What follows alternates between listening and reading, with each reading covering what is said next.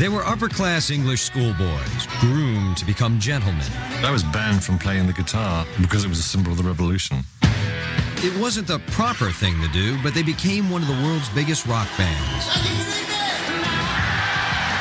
It was the most unlikely thing in the world for me ever even to pursue this career. It was never what I was supposed to do.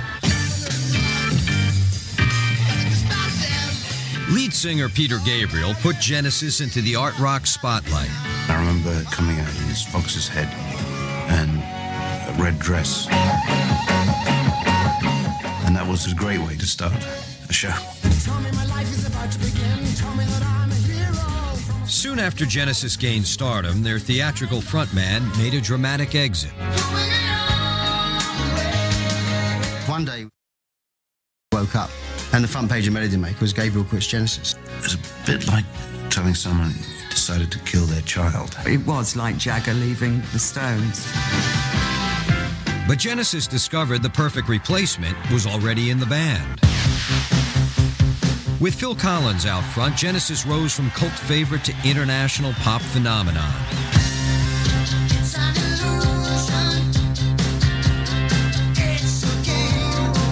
But Phil took heat for the band's new musical direction. Peter Gabriel and Phil Collins, you know, which Genesis do you prefer? The old Genesis fans nightly stick pins in my effigy. Then Phil Collins launched a solo career that upstaged the success of Genesis.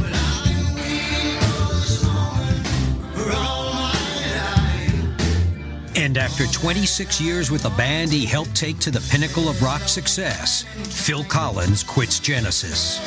I'm not part of the story anymore. I'm part of the history, but I'm not part of the current story. The fans wait 10 years for his triumphant return. Now, the story of a few well-bred English gentlemen who took a risk and rocked the world.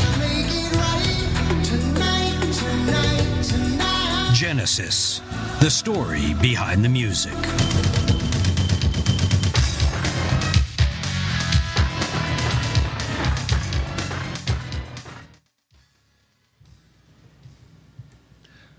Welcome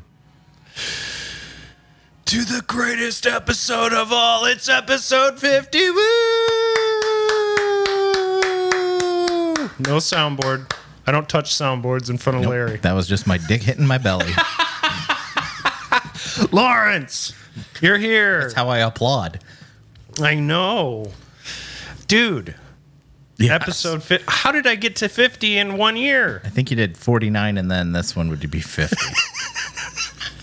Because you're right. How math works. Shit.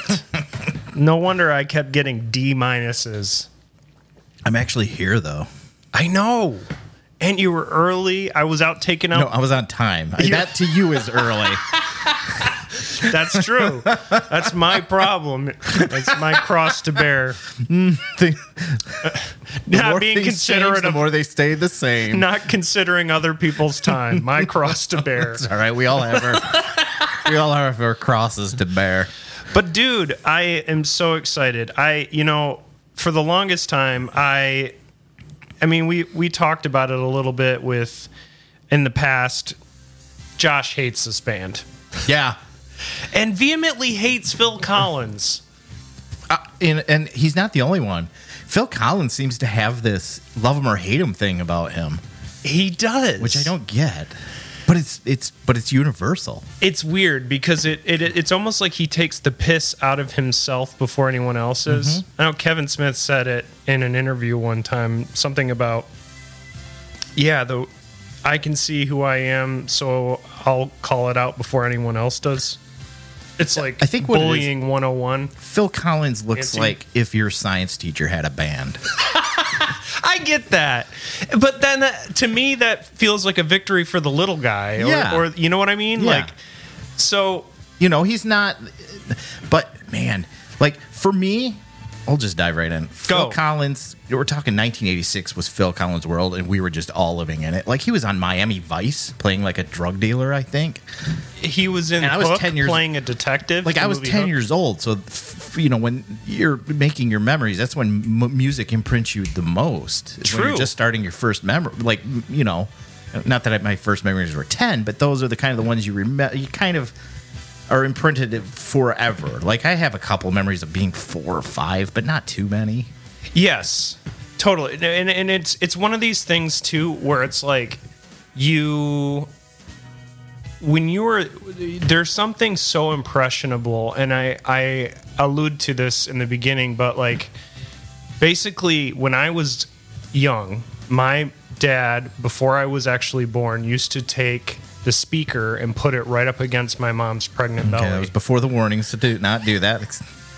They say that the side effect is it causes kids to show up late places. That's when true. They grow up. And man, it's I am late positive. Interesting. Now they just what do you just put a Bluetooth up to the baby? I don't. That's true. Like, what did Snoop Dogg do with his kids? Like, we got to blew smoke up her. It's just like little baby chilling Jamaican style in the damn. Trimester 3 is the shit. They do the thing on the belly. What is that thing though? Oh, Lamaze classes. No, it's the breathing exercise. No, it's the thing they lube it up and it shows you looks like your baby fell in a well. It's always that angle, yeah. He's just like, oh, his baby's got squinty eyes. Just Snoop Dogg. Mm-hmm. Come on, quit blowing it up the vulva. Knock it off. Anyways, no. Call that for an album title. Blowing it up the vulva. It's mine, people. Ron Jeremy's autobiography. No, but truthfully, this band was ingrained in me, and when I was a little boy, I remember distinctly I broke my leg on a snowmobile accident, and my dad had me for a week, and we were driving to and from in Michigan and during winter, and I was sitting in the back seat, and he put on the album Trick of the Tail, and there was a song called Ripples that everybody who's like a diehard Genesis fan probably knows, and it was just transformative. Like I suddenly was just like, I've heard this before, like not necessarily like when all full the speaker being held up to your mom. She's like, yeah, I know that track too, Ryan. But no, it was, and it is, like I've always said, music is a time capsule. It's one of the best time capsules we have, and it was so prominent. It was how I knew my dad. Like if a Genesis song came on, I'd only seen him every other weekend. So if we were in the supermarket or listening to the radio, I mean, Phil was Genesis specifically was on the radio all the time as a kid, and not just Genesis. I mean, there were a lot of great music in the 80s that was I mean, there were hits, and for a band, I remember specifically that first foray into discussing my love of the band with another friend who was a huge Rush fan. So whenever Josh brings that up, I'm always like, oh, I get it, you're the Rush kid I knew back in the day. Every Rush kid is the same. Sorry. I'm not. Look, I'm a bit more technical. Actually, the drop, pert. Blah, blah. I get it. Okay. Look, the whole prog rock thing. I do not like prog rock. I get that. Okay, like you can play medieval scales very fast. Good for you. Like, okay, keyboard soloist. It's been gone on 20 minutes now. People's acid is wearing off. Rick, knock it off. 24 seconds, most tops. Keyboard should only be exactly. It's like salt and pepper. Too much and it ruins the whole thing. Totally. But see, I don't know where we're gonna go with this. But I feel like it's important. It's the 50th episode. Obviously, I also want to give a shout out. Josh and I mentioned it, but since you're here, I can also mention it with you. New remote locations is in the work. Yes, it is. We're super excited. We're deep into it. Like blowing it up the vulva deep. That's going to be the album title. And Josh will be like, why? Yeah, we'll be like... We'll listen to episode 50 and you'll know why. Yeah, exactly. He's like, oh, fuck, Phil Collins. No, Phil Collins. Going to make me listen to this? It would just be... I mean, you mentioned Phil Collins. He dry heaves. He does. When I told him after the episode we just did, I told him at the end, I'm like, by the way, episode 50, Genesis. He was like, I'm like, Jesus, man, what did he do to you? So it's like Van Halen. Yes. Like the intro clip was saying, stealing my thought that I was going to do the behind the music. Yeah, I was going to do the whole Van Halen comparison. Like not that there's anything wrong with Van Hagar. Oh yeah, but my preference is David Lee Roth. True. Here, and I love Peter Gabriel's solo work. Don't care for the really prog rock early stuff. I get that. And you know what? I will say this, and I'm probably like literally this is like the same thing as like Democrat and Republican, like calling it out. It's like, you're going to lose 50% of your audience. I don't really care. I love Peter Gabriel's solo work, not as much as I love Phil Collins in Genesis. It's strange. It is. And I think it's so different. And it's so different than Genesis, Peter Gabriel's stuff. It is. It's very good, and I love... But Genesis really kind of turned into Phil Collins. Like, if I put Phil Collins and Phil Collins Genesis on a playlist and told you to tell, and you don't really know them, which is which, you wouldn't be able to tell the difference. You wouldn't. And in fact, it's funny because there's different versions of songs that he did solo and different versions of Genesis songs that are same but different. But you wouldn't know it unless you, like, really... You know what I mean? Yeah. And it's funny because I'm always like, I love that song Tonight. And then I'm like, yeah, it was on Face Value. No, it's not on his solo. It's on fucking Invisible Touch. Oh, yeah, okay. Is it the radio version or the long, like the 20-minute keyboard solo version? Whatever. It's fine. I love Tony Banks. I love Mike Rutherford. I love Phil Collins. I love Peter Gabriel. I love Steve Hackett. I'm looking like there's a camera. Yeah, like he's Steve Hackett. I love you. I love all the early incarnations. John Mayhew, the first drummer. I like the albums. And this is, as a huge diehard Genesis fan, I will say this. I love the early stuff just as well, but I can understand people who wouldn't. My thing with Genesis is that, and well, you know what? I'm going to start to get into the history of the band a little bit from where they started. Obviously, they're an English band. They also had the same kind of thing with Van Halen, where the second portion of the career was actually longer than the first. Like with like the Van Hagar lasted longer than the David Lee Roth. Right. It was just the flame burned so bright when it was Van Halen with David Lee Roth. But it was kind of the opposite with Genesis. They really hit the pop. They would. So if you look at it, because and I'll go through this.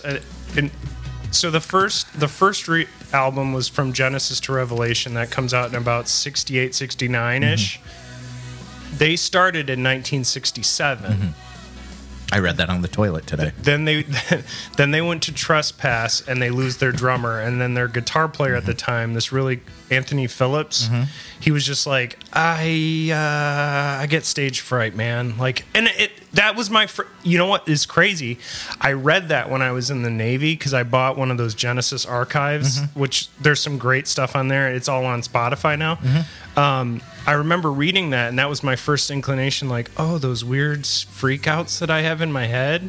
There's somebody in Genesis who had that same thing. And, like, he was only on the first two albums, but he was fundamentally, like, the band leader. When he left, they're like, well, what the fuck are we doing? And as it goes, they went to these charter schools where, like, they all knew everybody. Yeah, they were kind of rich kids.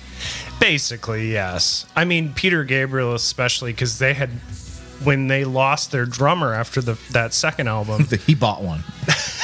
Well, Gabriel was like, it's funny because they were like, he seemed like such a nobody kid, but the second somebody started tickling the old ivories, he was like, oh, come on, yeah, sledgehammer. Wait, what? You know, like, this guy's got soul in him. Yeah. You know, so there was like this impression that like he had this like knack for that. And essentially what happened is they were just like, this guy's got a really good voice. He is a drummer though, and we need a drummer. And Peter Gabriel was like, I'll sing though.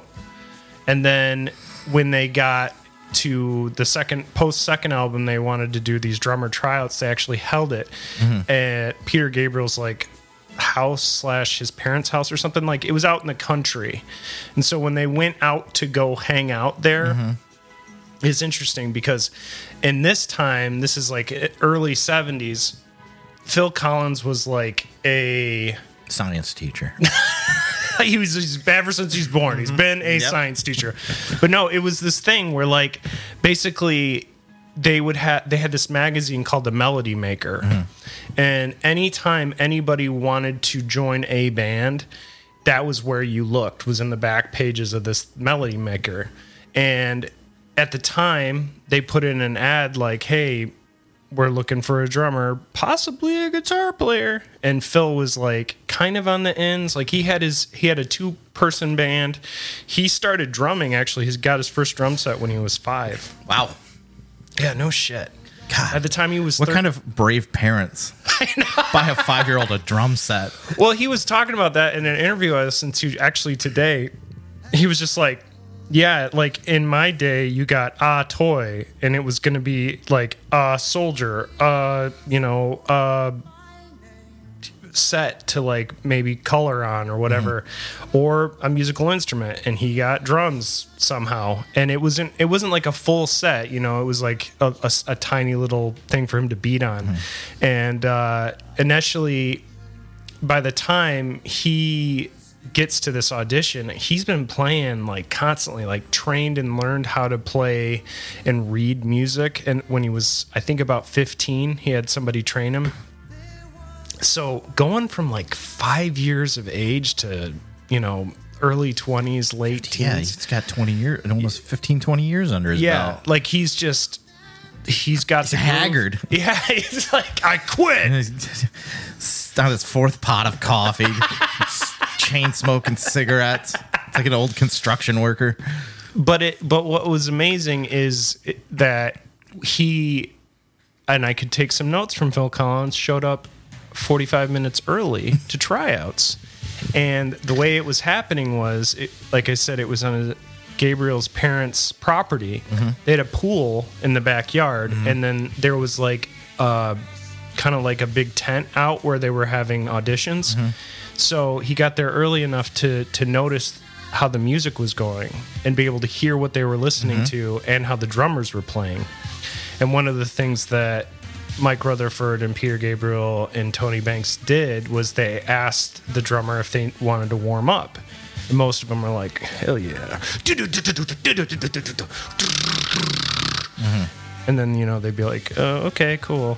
And then they'd play a song. Yeah, you can play medieval drums really fast. You know what I thought when you said pool? I was like, you should record in that pool. Like, drain the pool and record in it. Yeah. I've seen, actually, I feel like I went to I'm sure that's been done. A show once where they played in a drained out pool, and it was actually pretty sick. It's just bouncing off everything. It was literally sick. There was malaria. Got the plague. Bottom of the pool. Shit, how do I have the clap? I haven't fucked anything. But no, it was obviously a good thing for him to show up early, 1. And 2, when he went up there was that same moment where they asked him, do you want to warm up? And he was like, no, I'm good. Let's just play. Nice. They liked that. Yeah. So shows a little humility. True. And yet confidence. Yes. And that's something that I think that they were looking for. In fact, Gabriel being trained as a drummer, he liked the way that he was positioned, the way he held his sticks. Immediately, he's like, I'm down. This dude's cool. And like they called him like the next day and were like, dude, you're in the band. And he was like, cool, I'm finally in a band. Okay. Summer vacation for teachers starts in... Well, by that time they were done with school. I meant since he teaches. I'm sorry, I can't start in at least another week or so. I've got lessons planned. Teacher-parent conferences or parent-teacher. I guess you can go either way, right? I got to stick a Mento in a 2-liter of pop and blow kids' minds. For some reason, I got these clackety teeth with a wind up on it. Shows up with a paddle, a ball on a paddle. A lot of apples. I can't get through all these apples, man. But basically, like I said, they were off to the races once Phil joins the band. Mm-hmm. There's not a lot to say about that early period other than basically some of them went to school. They went to a charter house school in Godalming, Surrey, and that's when it was formed in 1967. The band's longest existing and most commercially successful lineup consisted of keyboardist Tony Banks, as I said, bassist, guitarist Mike Rutherford, which I always appreciated that. Like it was my first band that I loved as a kid, and Mike was like a bass or guitar guy. Mm-hmm. Like I always saw those roles pretty synonymously. Mm-hmm. Like the first time I picked up a bass, I was like, oh, I get it now. Music makes sense. Mm-hmm. You gotta have bass to have guitar, and guitar to have bass. But I mean, Tony Banks, I think. And then Jack White showed up. Right, exactly. Then I'm like, wait, what? How did he get that doing pretty girl to play drums? She's got the beat, I guess. I don't know. Now, do you have like, who are some of your favorite keyboard players? Because I'll go on a limb and say I love Tony Banks a lot. Mm-hmm. But like as a keyboard, you do a little dabbling with keyboards and stuff like that. Do you have? Yeah, I got my first keyboard when I was 9. Damn, Phil Collins. It was Philip Collins. Professor Philip Collins.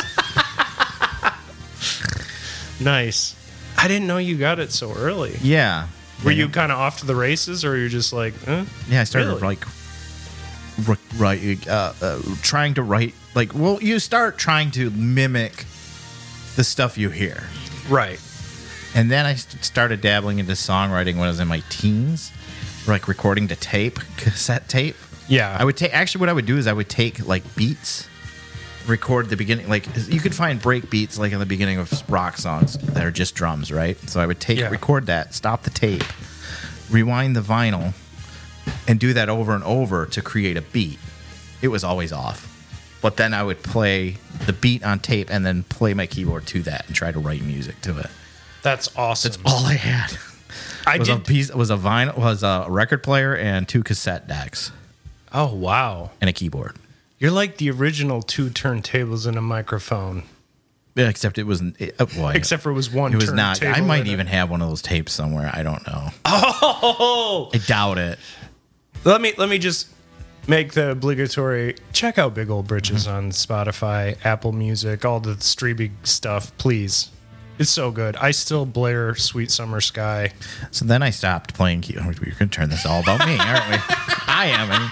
No, I stopped playing keyboards after high school. And then when I was like 23 or 24, I picked up a Mac laptop with Logic and then just started really diving into... Well, actually, I got a Groovebox before that. What's a Groovebox? Like, they're all in one. There's the synths, drums, and it's MIDI and it loops automatically. So you're just basically making loops and then you mute different loops. Oh, wow. Yeah. And then you can chain loops together to create songs. And that's how I originally learned how to. Because I used a program actually during a lot of that same time in my life called Acid. Yeah. Yep. And initially I had... Was that Cakewalk Acid? Something like that, yeah. Something like that, yeah. And I remember distinctly being able to take like different loops and loop them and like thinking I was like Paul Oakenfold for half a day and then being like, oh shit, this isn't... the Groovebox does that, but you can write the loops yourself. That's awesome. With a synth, so that was that's like playing a keyboard. I can do that. Totally. Wow. The more you learn about your friends, ask your friends what they are up to. So always check up on your friends. Indeed. So the group were formed by 5 Charterhouse pupils, including Banks, Rutherford, Gabriel, and guitarist Anthony Phillips, who I mentioned had the panic attack, and he's like, Splitsville. I would, yeah. I don't like playing live either. I get that. I don't. It's not because I get nervous or anything. It's just, to me, it's like packing up all this gear, dragging it to it, setting it up, plus sound checking, and then at the end of the day, you get like $50. And I'm like, Plus, then you have that anxiety of, is anybody going to show up? yes. And if they do, Are they gonna we- like it? Are they even going to like? Yeah. Are we going to, Are they going to be drunk? and that's a problem. That is. Cause I didn't think about it as a problem then because I was drinking. So, Well, you get some guy who wants to go up and start playing your keyboards, and you're like, dude, I will punch you in the nose. Yeah. Please back away slowly. yeah. Yeah, there's always. I've And seen you don't know every. who the sound guy is going to be, if he's even competent. It's probably like the Right. bar owner's deadbeat son. His 7'5" deaf. He's deaf, yeah. The sound guy's deaf. He just related to the bartender's girlfriend or something. Yeah, exactly. He's trying to bang her. So. Just rubbing his what's the name of the guy, the big ogre guy from You're like, the up, and he's Goonies? like, nee. Yeah, the Goonies guy. Just I did. yeah. I was giving the thumbs up, and then he just gives you 2 thumbs up back. He's just rubbing the speaker. Licking it. Holds it up to a pregnant lady's belly. Oh God, it gets the juices going. We don't have any monitors here. You're like, fuck. Yeah. So, Nursery Crime was really the first album. Great with Phil. title, by the way. Yeah, I do. Hey, you know what? Great. But every time I do a podcast with Michael, he remarks on how awesome the title "Conspiracy Therapy" was for a podcast. I don't even remember how that came about. We were just I feel like spitballing it at my was back you, porch. Yeah, or it was. It was you and like. It was you and me, and we were just spitballing. And I don't know. But it, like immediately it was like, ding, that's it. We're done. Which was so fucking nice. Weird. Yeah. It's amazing how hard it is to come up with a name half the time. Well, I think we had come up with a good one, and then like someone else already had it. That's, yeah. That probably happened like 6 times. Yeah. 'Cause you're like, yeah, it's a great name. Then you go on Apple iTunes or whatever. Yeah. Spotify or You look whatever. up and you're like, Good someone's Lord. already got that one. Yeah. Somebody's got like a web, like a literally. It's got 2 episodes and then they quit. It's like you could just steal it, I guess. Yeah, totally. There's a Well, lot that of happened with the those. EFIS. Really? Some other history podcast, baseball podcast came out, started calling themselves the EFIS, and I reached out to them. I said, we already exist, and they're like, fuck off. And I was like, okay, Interesting. we're gonna keep it anyways. I was like, all right, just letting you know we already out here. Yeah. I mean, it's like you could, oh, whatever. Yeah. What's done is done. So their live shows began to feature Gabriel's theatrical costumes, which they alluded to in the opening clip. That's a big 70s thing. It was like we talked wait. about it. We did a black metal episode and we talked specifically about like Yeah, that too. How Yeah, those- it really did it like 60s, accelerate. 70s. It just sped up. Yeah, and but 'cause you into got like Bowie, Gwar and shit that Gwar. just goes off the charts with that stuff. which I love. Did you see 'cause them do it's- that Tiny Desk? They did Tiny Desk, yeah, in their costumes. It's fucking crazy. They don't even have to do anything. Looks like the lobby of a Diablo 4 lobby. So we jammed into the blacksmith's room. stand Just giant barbarians. just all says staring. just says pumpkin spice smegma above his head. Yeah. My God, I know that guy. I know. That's so good. Tell you what, it's not pumpkin spiced. I'll tell you that much. No. Oh God. So they had their first hit in the UK with Foxtrot, but Gabriel would do these things. He wore like a red dress and had a fox head on, or he would dress up like there was a song called the Musical Box where he would go through these different changes and often like end the song with like an old man mask on. Mm-hmm. And so one of the YouTube comments under the video was like, he should do this song again live, but then put on like a young mask at the end. He's so old. Oh my God. So disrespectful. But funny. But funny. Selling England by the Pound reached number 3 there, featuring the first UK hit, I Know What I Like in Your Wardrobe. What I really like about this era, too, with Phil, and I think you can appreciate this specifically, is they would have this show banter because you're talking about like all like tuning instruments, everything. Like they didn't have like the digital component. I got to tune the medieval fourth What- tuning. That's great, Tony. I'm going drop Z. For Zebulon. Fuck a Z on this thing. But no, they would have these intermissions basically. So Phil and Peter would do some kind of Two big personalities. Yeah, two very big, silly frontman type personalities, and they would do little skits, or Gabriel would read a story, and Phil would do the sound effects on the drum kit, stuff like that. Like you could still enjoy even while their nerds are tuning. So They're nerds. nerds tune. That's right, legends, but also nerds. So they continued on into their concept album, The Lamb Lies Down on Broadway, and this would end up being Peter Gabriel's I do love last. that piano opening to that. Oh yeah. Yeah. It's so good. I said that It like sounded like eating like a nice piece of grilled lamb. Oh yeah, this is good. it's funny. I was just playing. I've been playing Baldur's Gate 3 and the Baldur's other yeah. I want to play. I can't wait till that comes out on the console. It's coming to because I did the whole. Can it play on my computer? My computer laughed at me. Well, guess error. Guess we can't play on this. I just laughed. It laughed like an 68-year-old chronic smoking lady. Is that my Aunt Cindy? I was like, I guess that's a no. I love it. Pack of Newports popped out of the CD-ROM. Aunt Cindy, have you been ashing in there again?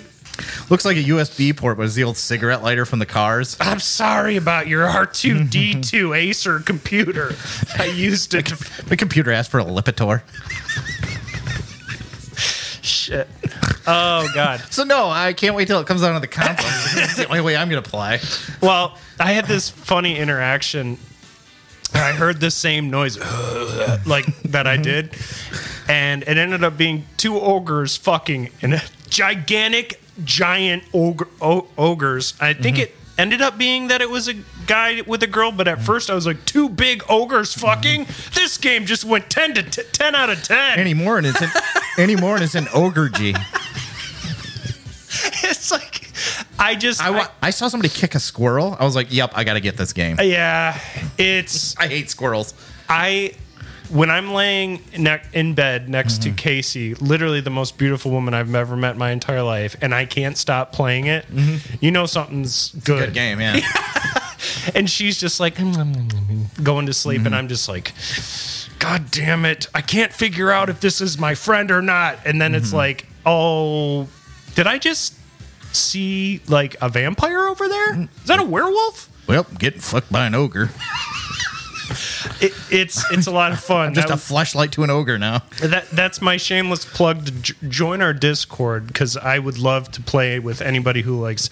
It is coming to PS5 September 6th. Yeah, and then next year on Xbox. Yeah. By then, everybody will have played it. Well, I'll play it again. But I don't care. I'll play it anyways. There you go. But the good news is like, usually when it takes that long, they work out a lot of the kinks. You know? True. Because there's like when those Bethesda games come out, it's immediately like your Xbox just goes, I don't even have a red ring of death, and I'm about to flash that for you. Why is my left arm going up into the sky without me? That's weird. Bethesda. It's so true. All right, sorry. This episode's about Genesis, but we can celebrate. It's episode 50. So Lamb Lies Down on Broadway is this insane double LP concept album. It's huge. They put on a huge show. At the end of the show, they have like a double of Peter Gabriel up on stage, and it flashes, so you don't know if it's him or if it's, you know, what's going on. It's Peter's Gabriel. Yeah. It's like Gallagher too. Gabriel too. Speaking of Peters, the double album actually is about a guy who has to cut off his own dick to save his brother, I think. I don't know. This is one of those weird 70s acid trip albums, but it's always listed in like top 20 prog rock albums. dude, what if we write an album? That dude cooked his dick off. Don't delay, Doc the Dick. That's what he says in one of the songs. But it's like it has amazing songs like it, and probably, and this is an early plug for this. I have my best of YouTube clip. Follow us, our best of YouTube clip, best of Genesis YouTube playlist on our YouTube channel. Please like and subscribe. But one of my all-time favorite rock songs of all time, Back in New York City, is off this album. So, of course, I loved it. But this also was marking the end of Peter Gabriel and Genesis, mostly because when his wife had his daughter, there was some real serious death concerns happening, like life emergency, like during the pregnancy. Yes. Oh, really? Wow. So, and unfortunately, the band at the time was like, "We're a band, mate," and he was like, and they didn't want to hear it. No, they're like, "Dude, we got albums to write." That's selfish, I guess. I think so. I think so. I think in hindsight it is. I know Phil Collins, and unfortunately he didn't know until later what it was about. Bless you. But there were, and this is something I want to paint right now, because I think a lot of guys mention this and they tend to fall on the Josh side where they're like, fuck Phil Collins, we love Peter Gabriel. Peter Gabriel's era of Genesis was the best era and all the albums. You got to remember, the band really started because of Peter and Tony Banks and Michael Rutherford. And you can talk about how close Phil and Peter are now, given the life stories, but Tony Banks and Peter Gabriel were like best friends. You know, they started the project together, and the heat that happened in the band rooms really came between those two's friction. And what was nice was that Phil was always a silly bitch. So he'd be sitting back on his drum throne, like twirling his sticks, going, "Hello," doing like Monty Python impressions and shit, and they would start laughing. And a lot of times when the heat was all the way up to 99, he would bring it right back down in the middle and cool things off. So that was Phil's role. He could sense something was in the air that night. Yeah. Well played. But there is this constant thread I've heard about, like, oh, Phil wanted to take over, and there were songs where Phil would sing. There's some early versions of those, but you have to also consider the fact that most bands, almost all of the guys sang. In this band particularly, it was only Peter Gabriel and Phil Collins. The other guys didn't sing backup or didn't want to. And so when you have to fill an LP and you have these three massive songs, I mean, they have one of the longest songs ever. It's called Supper's Ready. It's like 20. It's called Skip. It's like 20. That's a fucking like commitment. It's like 20 plus almost 30 minutes. It's like acts. And I grew up listening to the early 90s electronica where, like, 13 minutes was a short fucking song. Oh my god, that sucked. It's like, I get it. It's shorten it down though. It's an interesting, epic, amazing song, and I look at it as these guys were how young when they wrote this? You know what I mean? Like, I take it that way because of the instrumentation, and they are incredible musicians. But I guess what I'm saying is, to me, it makes so much sense that Phil Collins would become the singer. I don't think hindsight at the time, I mean, he loved to be the drummer and he didn't want to give the stool up. And at one point, it's okay. I didn't say anything. I know. At one point, they almost had Bill Bruford from Yes, the band. Yes, play drums for them. They did for a tour. Oh wow! But then when they came around to finalizing doing the next series of albums, they were like, he was like, "Well, I want to write," and Phil's like, "I'm not giving up the drums." And rightfully so. The guy's amazing drummer. Yeah. So, anyway, after Gabriel left, they played their final shows, and they really tried to keep secret that Gabriel was leaving, and they auditioned a bunch of singers, and Phil was just like, literally had whittled. There we go. He had whittled it down finally. That's it widowed down. That's just started killing people's wives. Hello, you'll be a drummer or a singer, whatever. Somebody's leaving to this period. So Collins took over as lead singer. Makes sense. He knew the songs too, right? Because he could sing those. It was basically on the song "Squonk" off of "Trick of the Tail." Great song. Also my favorite album of theirs, "Trick of the Tail," because I honestly, it's weird. I think because there was less emphasis on them to make the greatest album, and they were just focused on finding a singer. They were just like, "This sounds really good." Yeah. Well, we'll think about it more later. They just kept making stuff good and what felt right, and it ends up being like literally simple too. Yeah, like we don't have to play medieval solos. Right. We all we have to do straight is up rock out. Let's just rock out. Write a good song. Write it, like doesn't have to be 18 minutes. Can be. Maybe we could do 4 minutes. Maybe we could even which is where like checking your ego too. Like it is. Yes, we can write 20-minute masters, but we don't need to. Yeah. Well, and then a lot of it is like, have you ever? And this is. I'm just saying your song shouldn't last longer than a shit. And if your shit lasts longer than song. Supper's Ready, the song by Genesis, well, you get too much supper. There's some old Genesis fan listening to this guffawing, hitting his knee to that. But true, it's you. The thing about it is, and what I was going to say is, if you've ever listened to a song and been like, I love this part, and then the rest of it, you're kind of like, I could do without. Yeah. TikTok has taught me that. Yeah, that's true. I'll hear a song at TikTok, I'm like, that's awesome. Then I get the song, I'm like, oh. Yeah. So anyway, he takes over his singing. They have A Trick of the Tail, Wind and Wuthering, both in 1976. He was really nervous to sing, actually. Interesting. He was super nervous. I mean, obviously, their Melody Maker had pictures of Gabriel in his outfit. He had this like, I'm the next David Bowie kind of vibe going for him. Phil Collins looks like a science teacher. And all their music up until this point was very, like, it was the art rock crew. You know what I mean? Like, they're like even John Lennon at one point had said he was a huge fan of Genesis. And you know what they did to him? Jeez. One could speculate, but no, it's true. He went and basically he took the time and said, I know what I'm good at.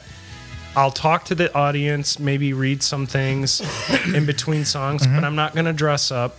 That's not my style. Good. And I think it feels better, and also the audiences loved it because instead of replacing him and having to reintroduce themselves to somebody new, it was inside the band they already loved, and they'd already heard his voice because he sang backup on all the albums going back to the beginning. And you don't have someone trying to be Peter Gabriel, which also is basically impossible. Ever since I've been playing in bands, all I've heard is every now and then I hear somebody say, yeah, he's a bit of a Peter Gabriel type, and I'm like, I get it. The guy has a very unique voice that I would instantly be like, yeah, he sings kind of like, Peter Gabriel. So continuing on, They finished A Trick of the Tail, Wind and Wuthering, and like I said, they had to replace their drummer, but they also had to, at one point, introduce themselves to Steve Hackett, who did a lot of... What I like about Steve Hackett, and I ended up buying a few of his solo outings, too, and I support all these guys. Like Mike and the Mechanics is Mike Rutherford's band. It's a great band. And Tony Banks has his solo stuff, and some of the songs in Genesis, like... You can't not have Tony Banks. He's fundamentally kind of the heart of the band in some ways. But what I loved about Steve Hackett specifically was, you got to remember too, because late 60s, early 70s, you got bands like Led Zeppelin, Pink Floyd, all these huge bands, and Genesis is on the rise. A lot of the guitar players at the time, or the Rolling Stones per se, were playing like a very kind of blues style. You mean they ripped off? Ripping off African Americans? Yes. Yeah. Yes, Yeah. there was quite a bit of that. And what was nice was Steve Hackett was super into like the more modern stuff, like with at the time, like Robert Fripp from King Crimson, and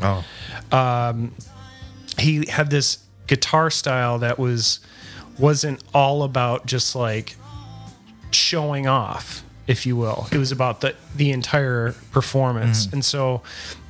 He has always been a huge influence on me, specifically like I said, the Trick of the Tail album, and all the albums have huge influence on me. Don't get me wrong, I'm a massive fan. I saw these guys in 2007; they were awesome.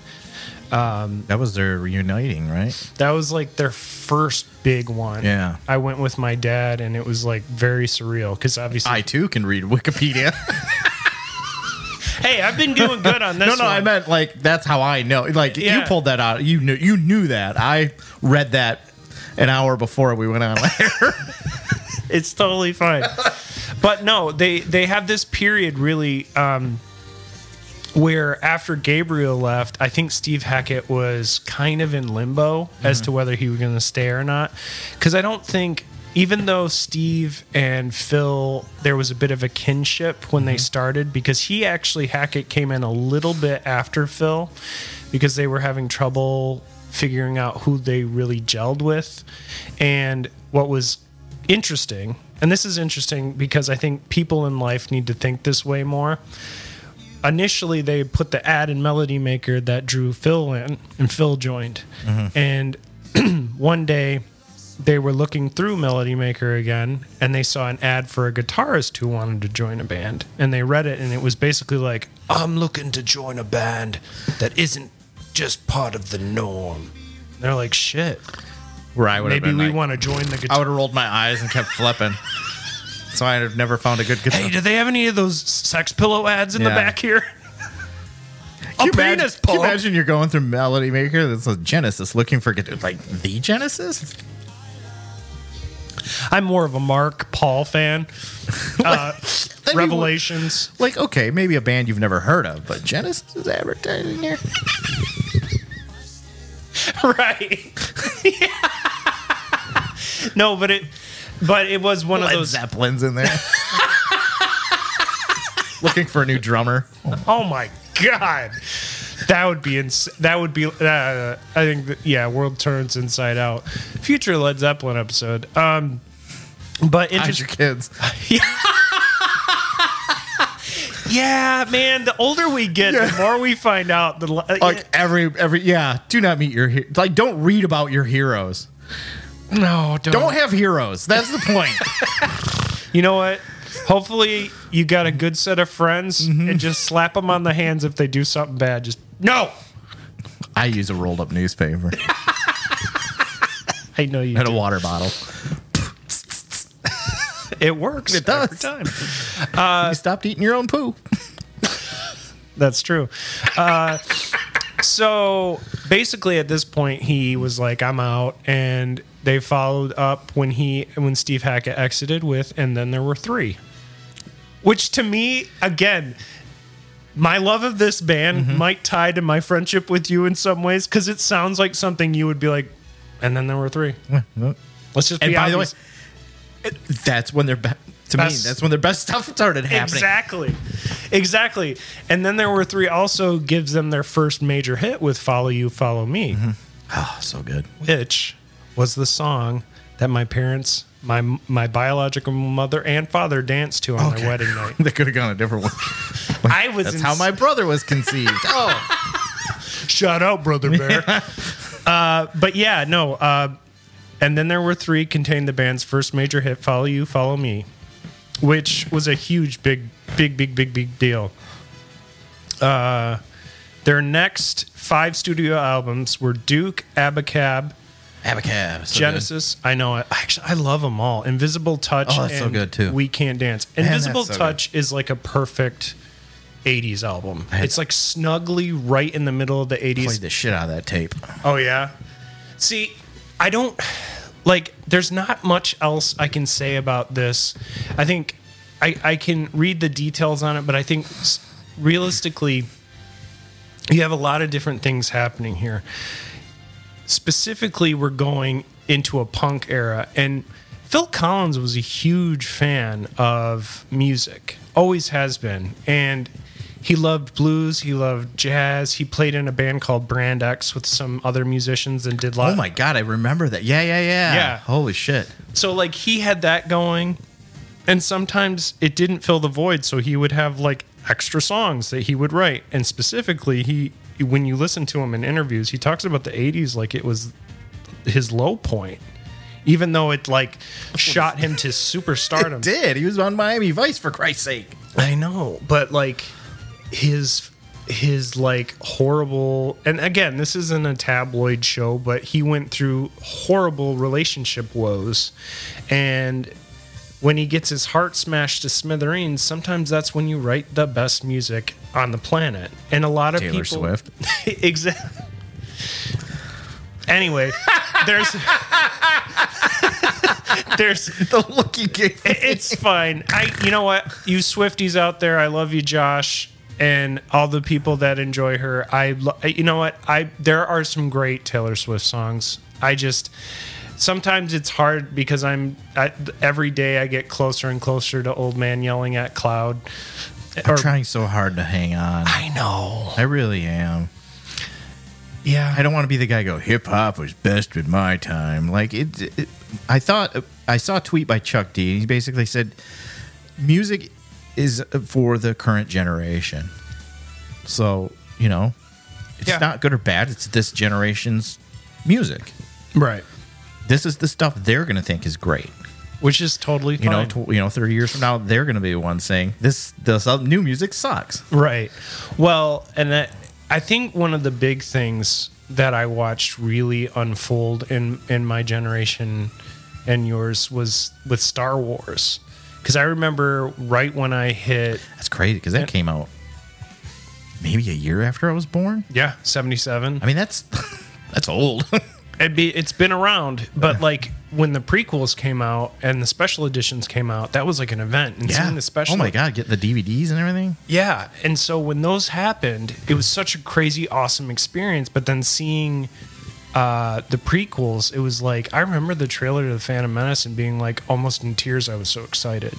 And then I went and saw it, and like everybody I knew was either was so 50-50. Like there were some friends who were like already film nerds, and they're just like, it sucked. I was like, it's good. Yeah, it's a movie. It was fun. Like it's fucking laser sword fights in space. Like, what are you expecting? Exactly. Citizen Kane. Like if it's fun, like it's an escape for 2 hours. For 2 hours of your life, you don't have to think about. Insert my problems here. Exactly. Well, that's the joy of music and cinema for everyone. My thing is, rather than focus on the now, I have been so intrigued by the past and possibilities of the future. And I think with movies, they can be also similar to music, be a time capsule to a time, but also. Like you said, they can be very. They're a fun escape. Mm-hmm. You know what I mean? You can look at Natalie Portman and go, yeah, she's single now. Or you can look at Hugh Jackman and go, yeah. I don't know if he's single now. I've always heard he was gay. Really? According to Blind Items, but it could be that I don't know anything, and Hugh Jackman's a happily married man who just likes to be in musicals all the time. Oh, that always happens when someone sings. That's true. That'd be like me being like, yeah, and Bing Crosby liked to suck them real good. Yeah, like who is the... he did the karaoke in the car thingy. Oh, the James Corden? Yeah. Yeah. He's into musicals. Everybody's like... Well, it's not necessarily that he's in musicals all the time. It's just according to the Blind Items. It has nothing to do necessarily. Yeah. Show yourself, Blind Items. I'm on page 7. They say the same thing about Tom Cruise. Yeah, and that doesn't seem right at all. I think a lot of... Well, so... Anyway. It's all silly. And at the end of the day, what does it matter anyways? I guess it would... Would it make gay people happy to know there were... more? We know Liberace was banging chicks left and right.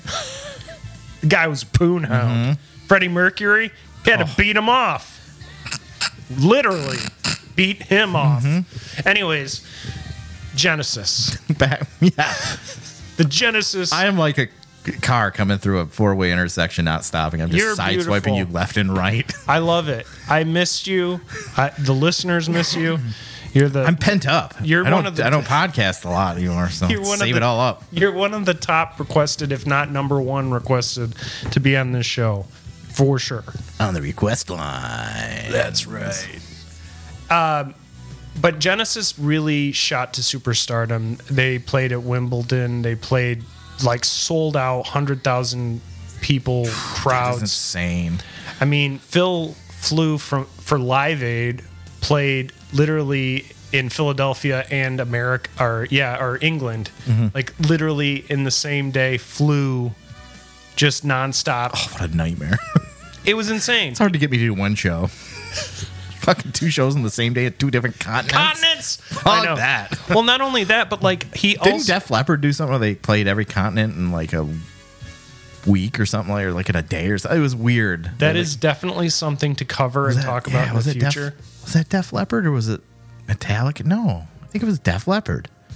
It might, or actually, it might be Metallica. Now that you say I know they've Metallica. played on every continent, but like Def You're Leppard right. did something where they played in like so many. I can't remember. That's It interesting. was on the latest 80s show that I was on, and I still don't remember it. It's okay. You can Google it, folks. But regardless, Genesis grew to such an incredible, huge stardom. And at the time, you know, they're getting up there, they're having kids. Phil leaves the band or decides to leave the band mostly because he had moved to Switzerland at the time. And it just became kind of. Why work? Well, I mean, freaking. they made a ton of money. They made. You're in Switzerland. Like, that sounds aw- I've never been. I All the couldn't point it cheese- out on a map, but I'm like they have the holy cheese and the great chocolate. And the incredible blonde women with big boobies. Yes, the girls ski team. Indeed. There needs to be an 80s boob comedy, ski boob comedy revival, and have There's it no star more me and comedies you. anymore. Just 2 crusty old uncles hanging out in Switzerland. Yeah, We're like just- like what was that one? The Strange Brew, yes, but in Switzerland. yes. Let's do it. Fuck, I haven't watched Strange Brew in forever. Oh, man, I need to watch something. That's hilarious. That sounds like a good You should idea. watch it. Yeah, Should rewatch that for sure. totally. Highly recommend Strange Brew. One of our favorite Canadian imports with SCTV as well. Alumni. So Back onto the point you've been trying to make for the last 20 minutes. So no, it's fine. Genesis at this point had really conquered the world. I think this is the era that would have probably impacted Josh, the We Can't Dance tour, specifically with I Can't Dance and the incredible amount of airplay that it got on VH1. Yeah. I remember one day seeing the music video for No Son of Mine Oh, that song is so good. like 9 or 10 Yeah. times because they were just like, yeah, this is dark and good. And I was just like, man, they are really playing this a lot. yeah, at the point where like, I don't like this. It This is no song of mine. I wasn't a huge fan of We Can't Dance, but I appreciate the album yeah. overall. The only thing I will say, Land of Confusion? no, Was that that's on- Invisible Touch. Invisible Touch. Okay, that video has freaked me out when I was a kid. This one had Jesus He Knows Me on it. That's- That's a banger. It's a banger. Yeah. I listened to that on the way here. That's a great song, and I love that album.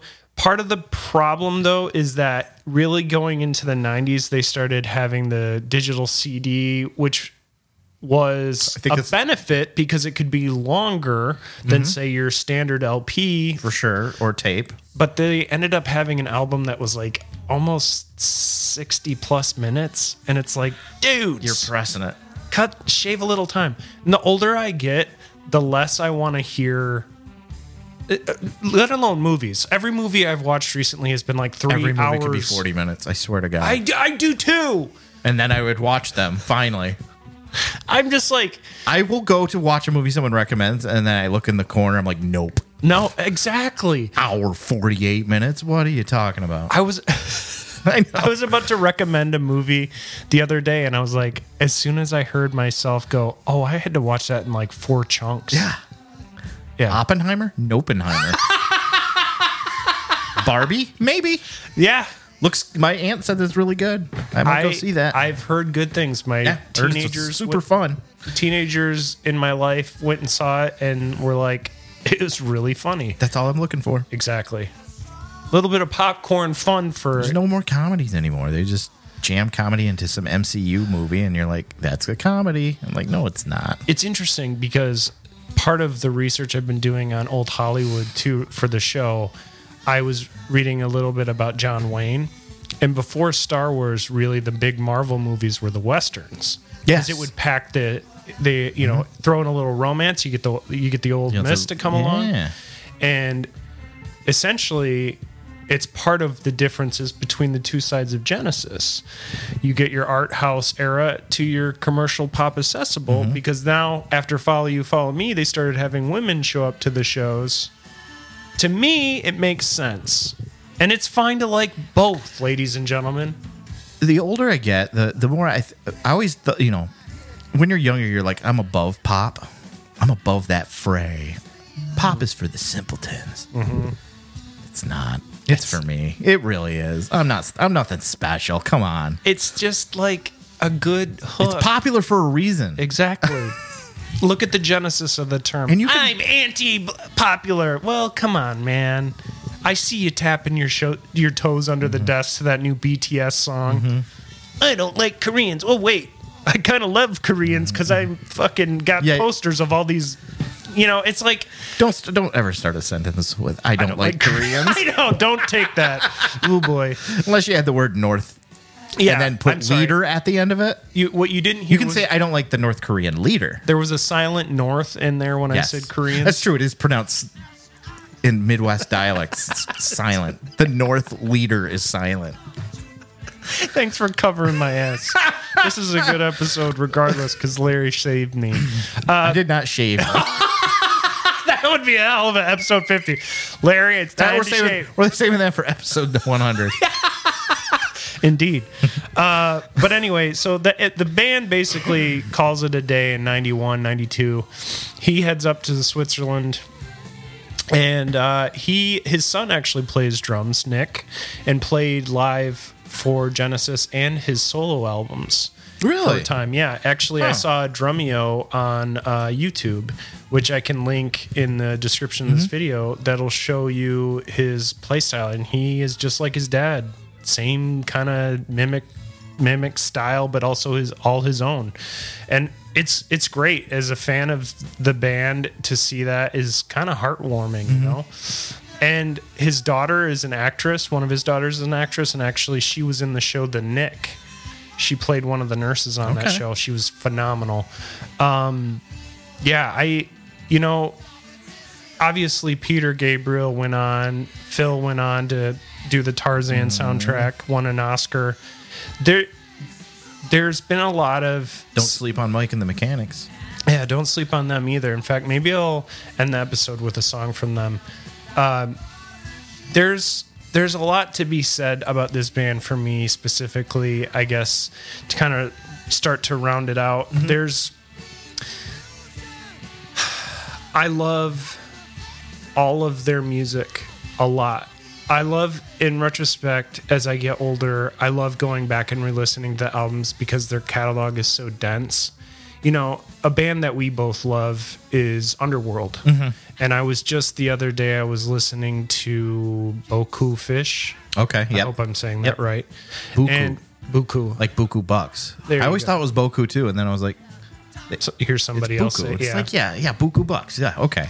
I get it. But I was listening to it the other day, and I remember I was having this thought, like, I kind of love that I hear the rawness and the earlier stuff as compared to the more some of the more polishy stuff later. If you want to really hear some stuff, go back to Underneath the Radar when they tried to be an 80s pop band.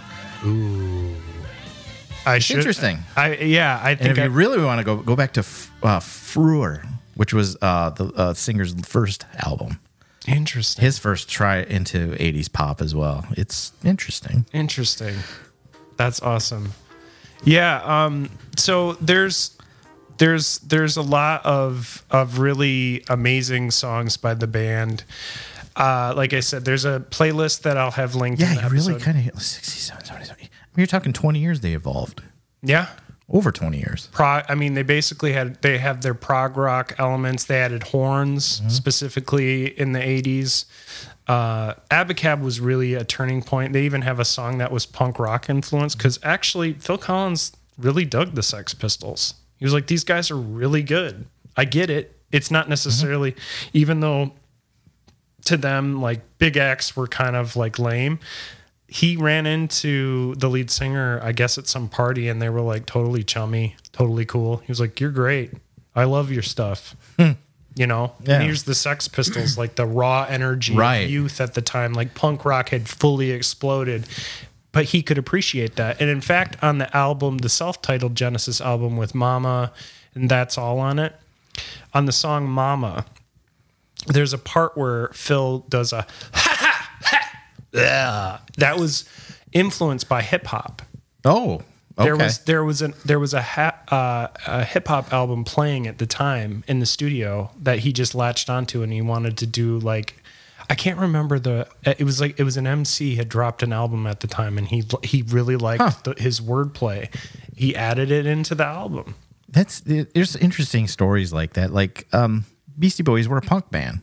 Yeah, and in New York, the clubs would play. They'd have punk nights and hip hop nights, and they always went to the clubs. And then one night it was a hip hop night, and then they were like, "Holy shit, yeah, let's do this!" Yeah, and completely, it's one of those things where they like completely just glom onto that style. I'm curious if we could do like, there's like the 6 degrees of Kevin Bacon or whatever. I wonder if we could do like this artist collaborated this, see how far back we can take that.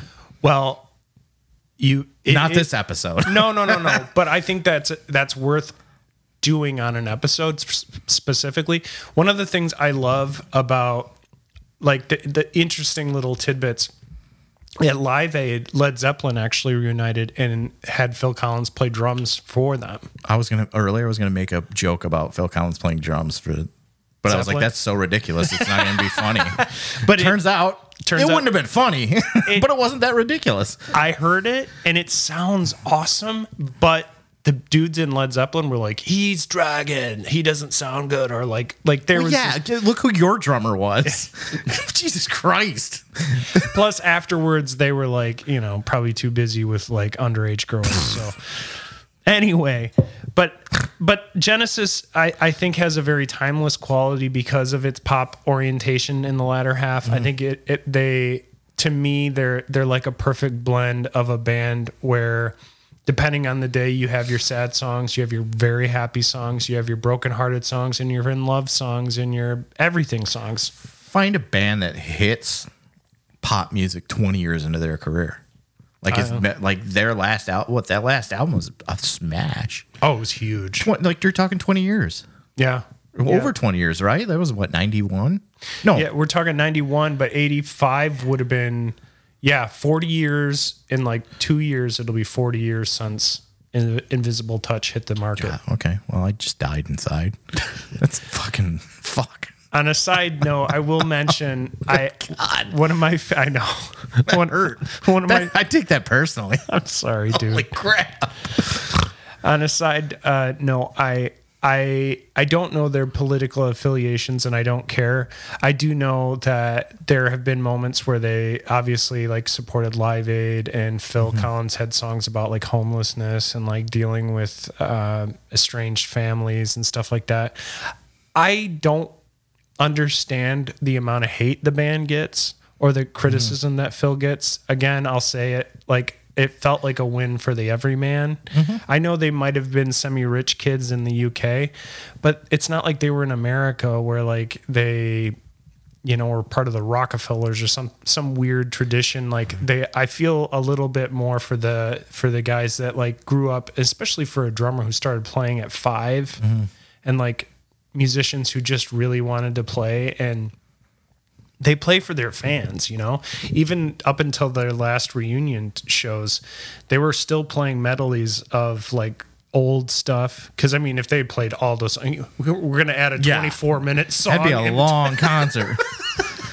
But not That's only their opener. Yeah, right. But they interestingly enough, they would play sets where they would incorporate the old and the new, but also have like really cool flourishes that they added, like having two drummers on stage, where Phil would play with Chester Thompson, their live drummer, or and those were amazing. Like their drum offs. I highly recommend you listen to a live album. They're all awesome. Obviously, Seconds Out is probably my favorite, but just throwing that out there. Also, I want you guys to subscribe to the YouTube channel, because I will be ranking my top from worst to best Genesis albums as of whenever that's recorded. But hit the because it little always bell changes. button. Hit the little bell. Ding, ding, ding, ding. But yeah, I don't know. I could go in circles on this band, but I love them. I always will. They're probably my favorite band. If I had to go off of most listened to band in my entire life, they're definitely that for me. Okay. So Yeah.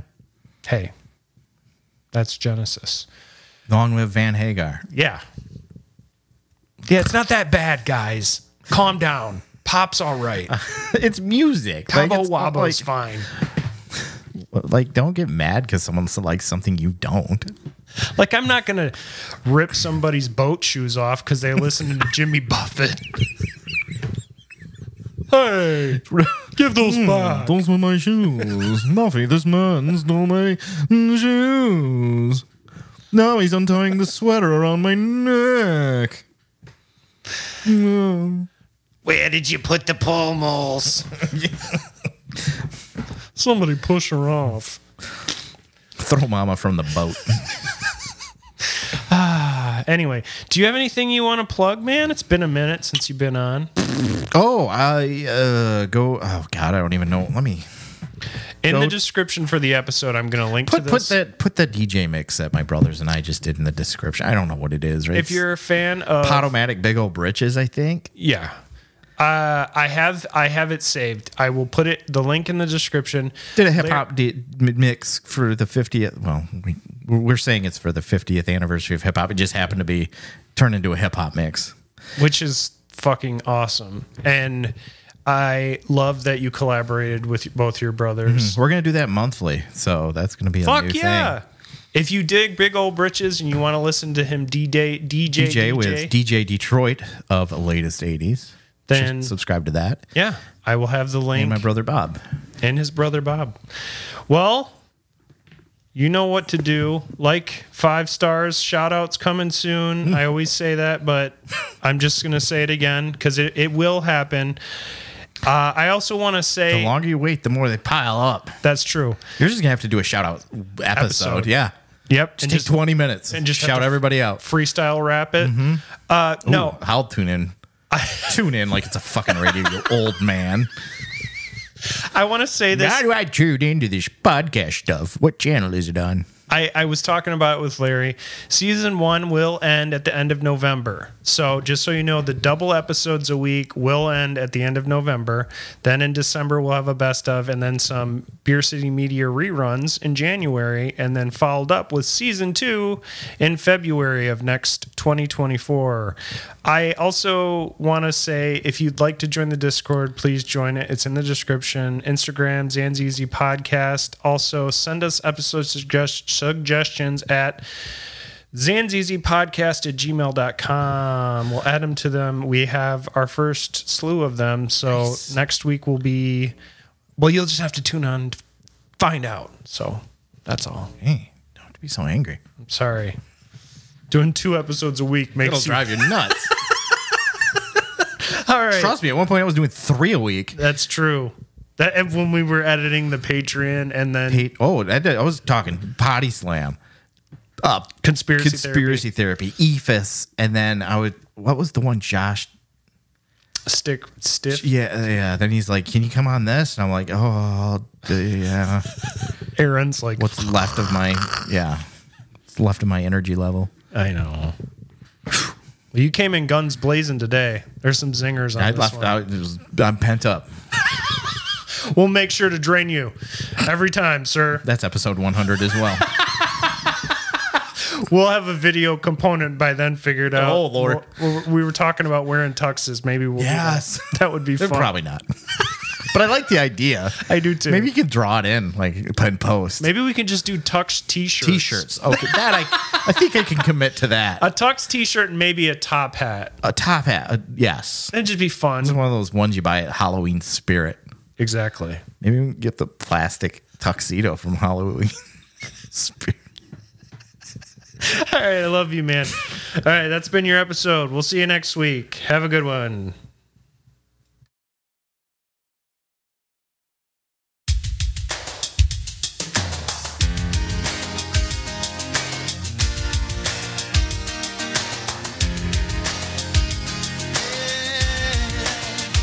Looking back over my shoulder, I can see that look in your eye.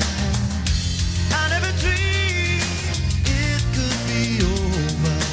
I never wanted to say goodbye.